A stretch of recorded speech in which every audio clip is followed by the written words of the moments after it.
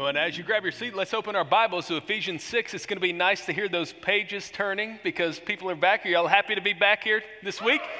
I thought so. I'm happy to have you back, and what a joy it will be together again, moving into the future. And there's two people I want to say a special word of welcome to. If you're a child with us this morning, will you just raise your hand real quick? We're glad to have you here. My four boys were in the early service, and this might be your first time in Big Church or one of your first times. We're thrilled you're here. And if your kid happens to make noise while I'm preaching, I'll just assume they're amening whatever I'm saying. Don't worry another thing about it. And also, if you're a first-time guest with us, welcome home. We're excited to have you here.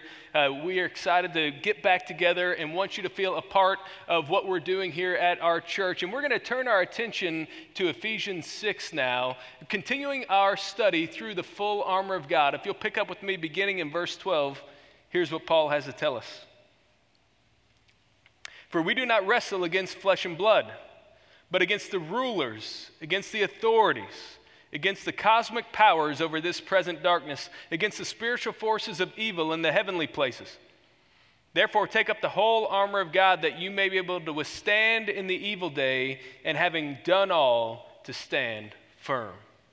Well, we've sensed a lot of tension in our nation the last couple of weeks, haven't we? I mean, we already had coronavirus going on and all the instability that created, all the economic turmoil that happened, and then with the death of George Floyd, racial tension began to fuel in our country, and we've watched all the news, we've seen the headlines of all of that tension that's happened there. And as we watch this play out, there are several things I think as Christians we need to keep in mind. That we see circumstances like what happened with George Floyd, and it's another example of times that have happened over and over again in our country where reprehensible things have happened to individuals. And that's part of a larger reality for our country where when we look at our history when it comes to race, there's a difficult reality when we look at it, where we were founded when slavery was part of our country. We've seen decades of segregation. We've seen consistent mistreatment of people of color over the years. And as a result of that, that has fueled some of the tension that we see today.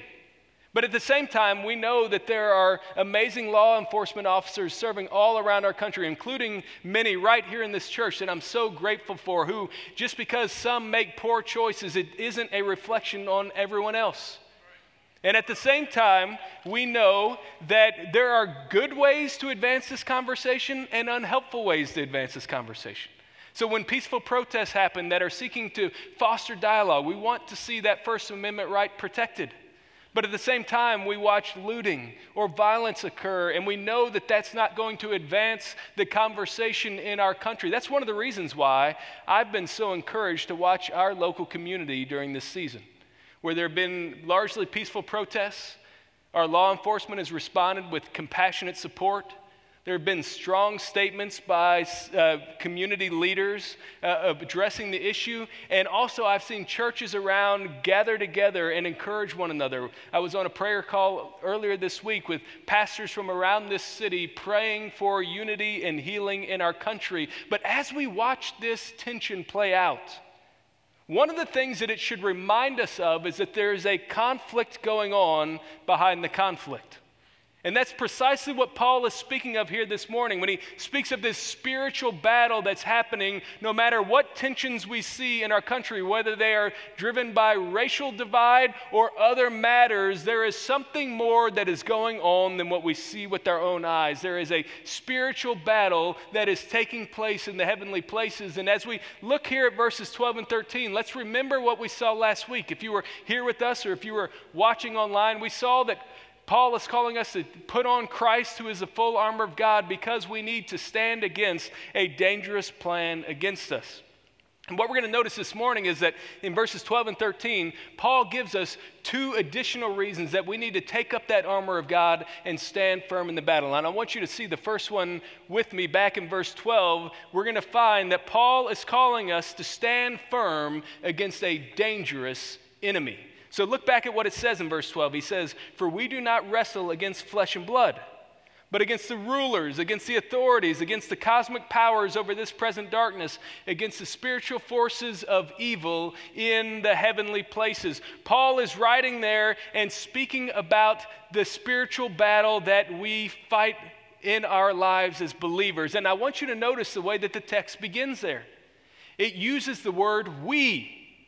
Paul is reminding us that the battle that we face is not meant to be faced on our own. That instead, as the church, we come together to fight the good fight of the faith side by side. And he speaks there of wrestling. This, in the original language, it would be a term that was used in a wrestling match. They had those back in the day. Or in hand-to-hand combat in a military skirmish that is going on between two armies. So right now, during the coronavirus shutdown, I'm slowly working our 4 boys through the Star Wars movies. I've already had to apologize to them because they just suffered through the Phantom Menace. And as they watch those, they're captivated by the whole thing. But the thing that grips their attention the most is when those lightsaber battles take place. That close hand-to-hand combat. There's intensity. There is aggression. There is a battle of good versus evil that is happening in close quarters. That's the image that Paul is giving us here. That we are to wrestle. That we are to fight. But he tells us that our battle is not against flesh and blood. Now that might have surprised some of those early Christians in that time period because they knew their Old Testament. And when they looked back at the Old Testament, they saw time and time again that the people of God fought the battle of God against flesh and blood enemies. So from the very beginning, God gives a promise in the garden after the fall of Adam and Eve into sin that one day he would raise up an offspring of the woman who would crush the head of the serpent. And the entire Old Testament, from Genesis all the way through the prophets, is telling this story where God is preserving that promise. And often he does that through military conquests. And we see this pattern emerge in the scriptures, where in the Old Testament, God fights for his people in their faithful obedience. And he fights against his unfaithful people in their sinful rebellion. And as the prophets look ahead, they promise a coming king who will be a conqueror that will restore all things.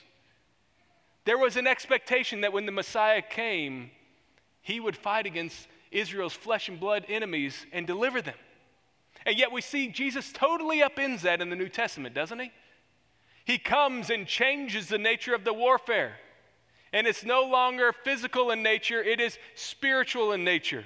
He goes to the cross and defeats death so that he can set captives free from sin and rescue them into the kingdom of light. We see that pattern emerges, and that's what Paul is driving at here.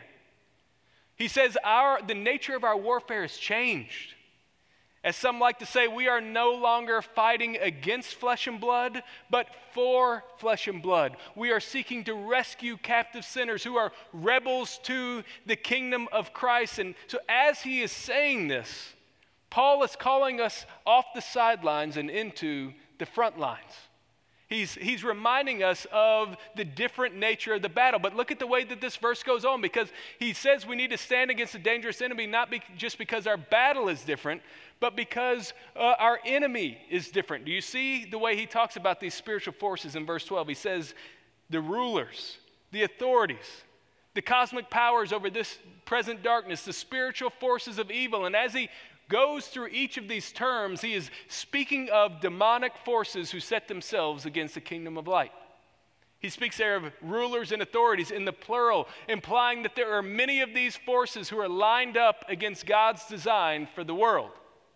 In fact, he uses that term there, cosmic powers over this present darkness. In the original language, that idea of cosmic powers is more literally translated world rulers.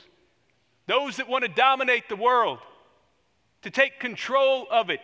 And in that sense, these demonic forces are following the pattern of their leader, Satan himself, who the New Testament refers to as the god of this world, or the prince of the power of the air. There is this idea that they are seeking to impose the kingdom of darkness all around them, and that's why Paul gives us this umbrella term here of the spiritual forces of evil in the heavenly places. They were active in the New Testament. We see the way that Jesus, over his lifetime, was casting out demons. He was rebuking them by name. He was demonstrating his authority over them. And that didn't stop in that moment.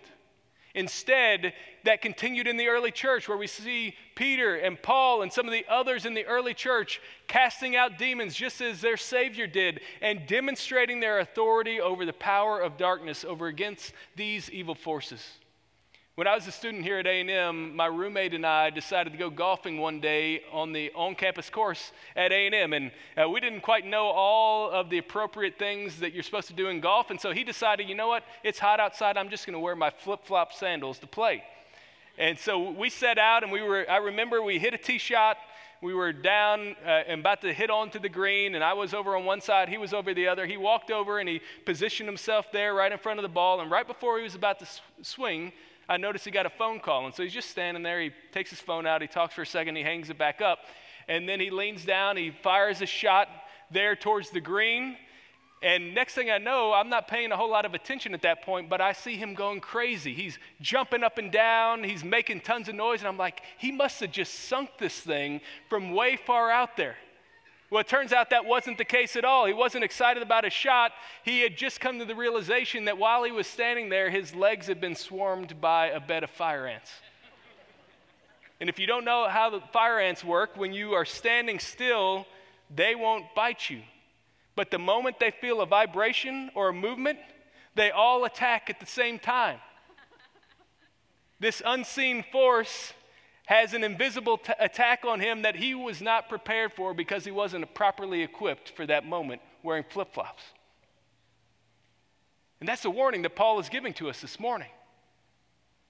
That we must be properly equipped for the battle that we face in the Christian life. That there are unseen enemies all around us seeking to destroy us. And we must take up Christ, who is the full armor of God, in order to stand against them. And as we're holding our spot here in Ephesians 6, I want to call your attention back to Acts 19. If you've got your Bible, slide over there with me, because this idea of spiritual battle against forces of evil wasn't just an abstract concept for the Ephesian church. They had watched in Acts 19 this play out firsthand there. And I don't want you to miss this passage of Scripture, because this is the type of lens through which the Ephesian church would have heard what Paul is saying. Look with me in Acts 19, beginning in verse 13. Here's what it says.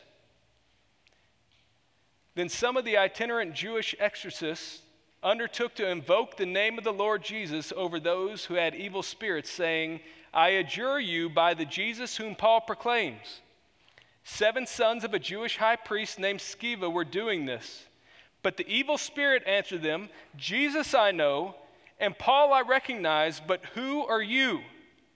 And the man in whom was the evil spirit leaped on them, mastered all of them, and overpowered them, so that they fled out of the house naked and wounded.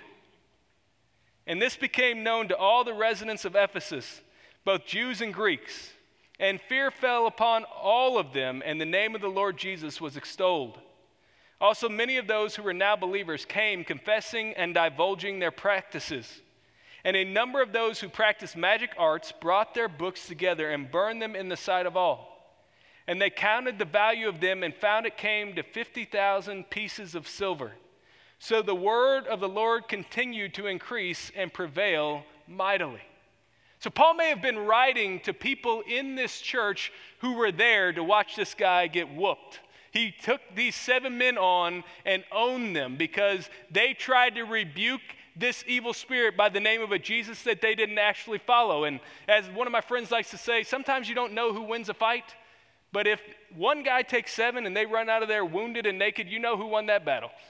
And that's exactly what we see right here, where these people seek to take advantage of the name of God to accomplish their own ends, and instead it blows up in their face. But what does God do? He uses that moment to awaken people of his power and of his need of them. And in repentance, people bring their books that they use to practice magic and the dark arts and to conjure these demonic spirits, and instead they burn them. They turn away from them. And we see the way that the word of the Lord multiplies in that moment. So as the Ephesian church is hearing these words from Paul, they remember this instance. They know what it's like to wage war against demonic forces in ways that perhaps we don't even recognize today. Because if we're being honest, as we look at the New Testament, our experience with demonic forces doesn't always match what we see there. We don't see exorcisms happening today. We don't see people rebuking things. And there could be a sense in which perhaps those demonic forces aren't around as much. Perhaps they aren't as active. And that's one of the reasons I particularly love a book by C.S. Lewis called The Screwtape Letters. If you haven't heard of the Screwtape Letters, C.S. Lewis writes as if he is a senior leader in the demonic forces, giving some coaching and guidance to a more junior member on how to lead humans astray, how to prevent them from coming to know Christ, how to invite them into temptation, how to bring condemnation and guilt and judgment upon them. And one of the things that C.S. Lewis talks about in the Screwtape Letters is that Satan has found an effective foothold in Western culture in 21st century world by pretending as if demonic forces aren't even there anymore. Because if you don't recognize the enemy, you won't be on guard against him. And lulls people into a complacency in the battle they are called to because they don't recognize the enemy that they face. And if we're being honest this morning, there are some of you that came soaring in here today. You've been away for nearly 3 months from this church.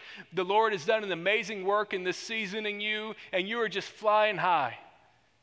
But I imagine there are others of you that walked in here today and you're limping. You're wounded from the battle. There's discouragement in your heart. Maybe there's a secret sin that you've given yourself over to in this season of isolation. Perhaps there's even some of you that are right here watching online who couldn't bring yourself to come to church this morning because you just didn't think you were ready for it. What Paul is reminding us of here this morning is that no matter where you find yourself today, Jesus is calling us to the battle against these demonic forces. He is inviting us to stand against them so that we can walk in a manner worthy of the gospel, even in the midst of this dangerous enemy.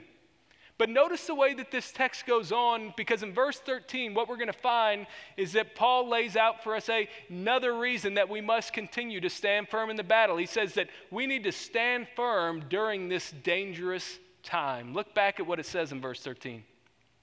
It says, therefore, take up the whole armor of God, that you may be able to withstand in the evil day, and having done all, to stand firm.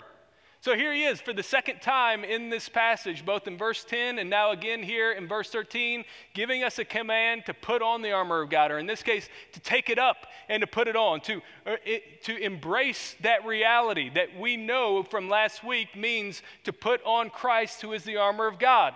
And I want you to hold your space here in Ephesians 6 as we flip back to the Old Testament to Isaiah 59. There's another important dimension of this that I want you to see here in the passage, because we learned last week that when Paul was speaking about the armor of God, he likely had the outfit of a typical Roman soldier in view. But that's not the only thing he had in mind whenever he was speaking about the armor of God. He also has Isaiah 59 in mind, because if you look at Isaiah 59, starting in verse 16, the prophet is writing, and it's a passage of judgment in which God is going to bring judgment upon his unfaithful people for their sinful rebellion. And look at the way Isaiah describes God himself in verse 16. He saw that there was no man, and wondered that there was no one to intercede. Then his own arm brought him salvation, and his righteousness upheld him. He put on righteousness as a breastplate, and a helmet of salvation on his head. He put on garments of vengeance for clothing, and wrapped himself in zeal as a cloak. Now look down at verse 20. And a Redeemer will come to Zion, to those in Jacob who turn from transgression, declares the Lord. Don't you see some familiar language right there in this passage? The prophet is speaking about God, and he is speaking of him as a divine warrior, one who will conquer even over the unbelief of his people. And how does he describe him? As one who wears righteousness as a breastplate, as one who wears salvation as his helmet. The exact same imagery that Paul is picking up on here in Ephesians chapter 6. He is lifting from Isaiah 59, but notice a difference. Because here in Isaiah 59, the prophet is writing about this armor, and he is speaking of God himself. But in Ephesians 6, what do we see? When Paul talks about taking up the armor of God, he is not speaking about God himself, but the people of God. That you and I are to take up that armor. And what we know, as we saw last week, is the way that we do that is by putting off the old self and putting on the new self. Moving away from what we were in our flesh and in our fallen condition and putting on Christ, who is the armor of God. That is the picture that Paul is giving us here, because we must do it since we are living at a dangerous time. I had a friend of mine that went to school with me at A&M who, after we graduated, he went on to be in the Army, and he joined the Army Rangers. And for a season, he was stationed in Afghanistan in a forward operating base in the Taugab Valley. And while he was there, I remember talking to him after he returned about how difficult it was to be on enemy territory and behind enemy lines. Even though they were surrounded there by a fortress of walls and gates and protection, you always had to be on guard. You always needed to remain vigilant because you never knew when the enemy would strike. In fact, he said there was a regular place up on the mountainside just next to the base where the enemy would often try to go. And if they could reach there, they would loft mortar shells that they would try to reach into that camp that would sometimes, unfortunately, bring damage or death. And if they did not stay on guard against this enemy, recognizing the time that they lived in and the place where they were located, they would always be vulnerable to damage in the midst of the battle. And that's the picture that Paul is giving us here. When he says we must withstand in the evil day, he is telling us that we are now behind enemy lines, that we live in enemy territory, that there has to be this heightened vigilance that happens, this perseverance, this resistance against the enemy that enables us to keep pressing on in the battle that we are called to there. He says we must take up the armor of God. We must stand so that we can withstand in the evil day. Do you see the way he uses that language there in verse 13? He uses very similar language just a chapter earlier in chapter 5 and verse 16 of an evil day, that the time we are in is one that is evil, where the kingdom of darkness is still active. Now, we know from looking at the New Testament that there's a sense in which on the cross, as Jesus died on our behalf and as he raised himself victoriously from the grave, that he struck the death blow against Satan. And yet at the same time, we see that the New Testament tells us we do not yet see all things under Christ's feet. That will not happen until he returns as a victorious king. And in this time between the times, Paul reminds us we are living in an evil day, where the prince of the power of the air still is warring against the kingdom of light, and he is calling us to withstand, to resist, to oppose, to reject this kingdom of darkness, to the point that he says there at the end of the verse, having done all to stand firm.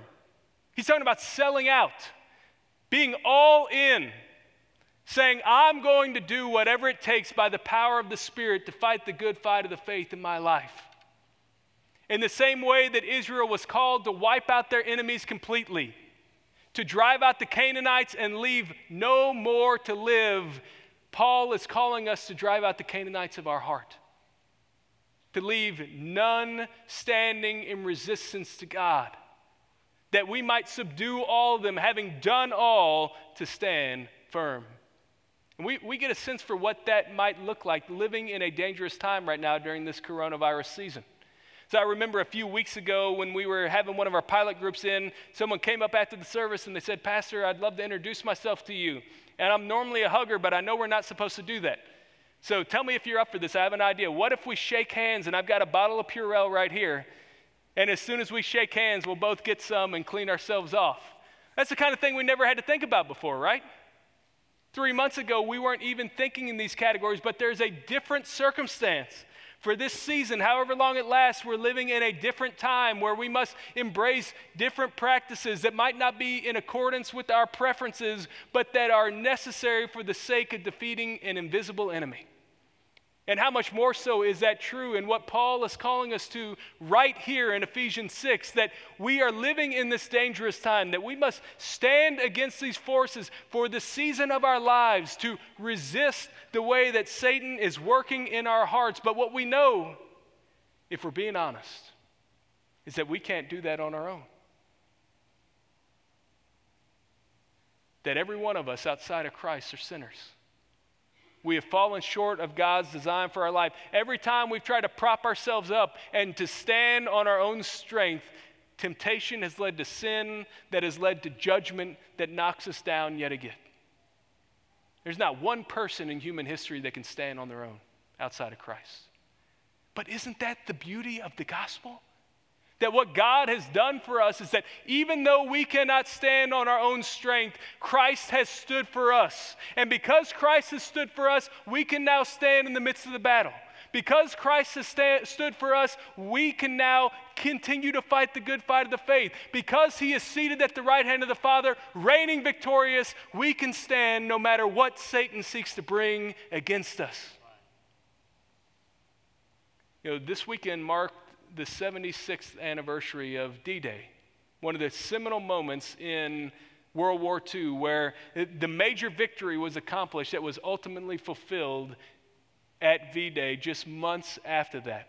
But before D-Day ever happened, before the Allies could have ever imagined breaking into Germany and winning a final victory, England had to endure an incredibly hard season of bombing from the Germans. And the Blitz of London and of England took place, and over a season of 57 consecutive days, the German forces would bring their bombers at nighttime and to bring carnage to the English people. So think about what happens when darkness falls. A tyrannical leader bent on world domination sends his invisible forces to take up secret tactics to assault a vulnerable enemy. And over that period of time, the people of England had to stand firm and to resist and to resolve not to back down so that one day they might find deliverance from that invisible enemy and experience victory. And when Paul writes here to us today about how we need to stand firm in the faith, we need to put on Christ who is the armor of God, he is calling us to that same reality. That we face an invisible enemy who has set himself against us, who seeks to leverage darkness in order to use invisible enemies who are carrying out secret tactics in order to subdue a vulnerable enemy. And what Paul is calling us to here is to stand firm in the battle. The call of the gospel to each one of us this morning is to put on Christ, who is our armor, because we face a dangerous enemy and we live in a dangerous time. Let's pray together. Lord, we see the danger all around us when we have eyes to see, when we have ears to hear, when we have hearts to recognize the challenges that we face. And Lord, I pray that you will awaken our hearts this morning, God.